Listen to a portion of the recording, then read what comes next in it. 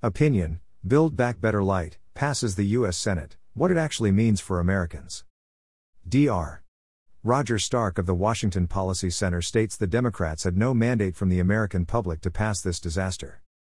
By Dr. Roger Stark with Washington Policy Center.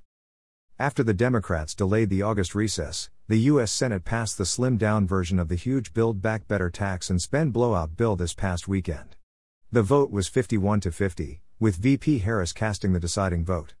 No Republican voted for the monstrosity. Tragically, this is exactly what happened when the Democrats passed Obamacare on Christmas Eve 2009 with no Republican votes. This BBB light legislation is now euphemistically called the Inflation Reduction Act. You can call a pig a dog, but the fact remains that the animal is still a pig. The Penn-Wharton budget model predicts the impact of the law on inflation will be essentially zero. And any potential effect on inflation would be years away, providing no relief for Americans now experiencing the worst inflation in decades. Funding for the legislation comes from basically two sources: new or unpaid taxes and drug savings in the Medicare program. There will be a new levy on 1% of company stock buybacks, i.e. a tax on capital. It's naive, or worse, to believe that the 1% won't be increased in the future. In addition, there will be a new 15% minimum tax on larger corporations. As usual, that tax will be passed on to consumers and stockholders. The IRS will also be adding thousands of new agents to extract every last penny of taxes from individual taxpayers. Taxes are bad enough, but the devastation caused by the new price controls in Medicare will adversely affect Americans' health in general.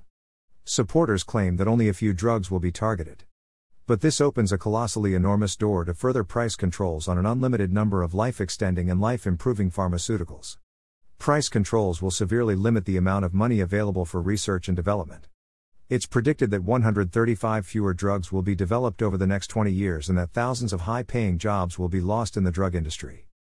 The bill caps out-of-pocket drug expenses for Medicare recipients at $2,000 per year. This pushes Medicare closer to a true entitlement, rather than a medical savings account. So where does the money go? The bulk of it will go to the government picking winners and losers in the Green New Deal arena. There will be tax credits for purchasing electric vehicles and for making homes more energy efficient, financial support for the development of wind and solar energy, and tax credits for companies that sequester carbon, but only if they use union employees. The reality is that as long as China and India continue to build coal-burning plants and as long as third-world countries clamor for cheap energy, this bill is a feel-good, costly do-nothing piece of legislation. And then, over $60 billion will go to a 3-year extension of the COVID-related Obamacare subsidies that were set to expire this year. These subsidies have mostly benefited wealthier families, who already have the financial capability to pursue other health insurance options. The real winner will be the health insurance industry that pockets these taxpayer-funded subsidies. 3 years is an eternity in the life of a new entitlement, and this timeline will permanently establish these subsidies.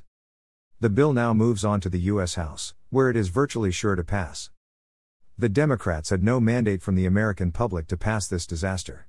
The legislation is totally partisan, will do nothing to decrease inflation, will stifle the development of new drugs, will spend billions of dollars on green energy which will have virtually zero effect on climate change, will raise everyone's cost of living, and ultimately will force more government intrusion into the lives of every American. Dr. Roger Stark is a senior fellow for the Center for Health Care at the Washington Policy Center.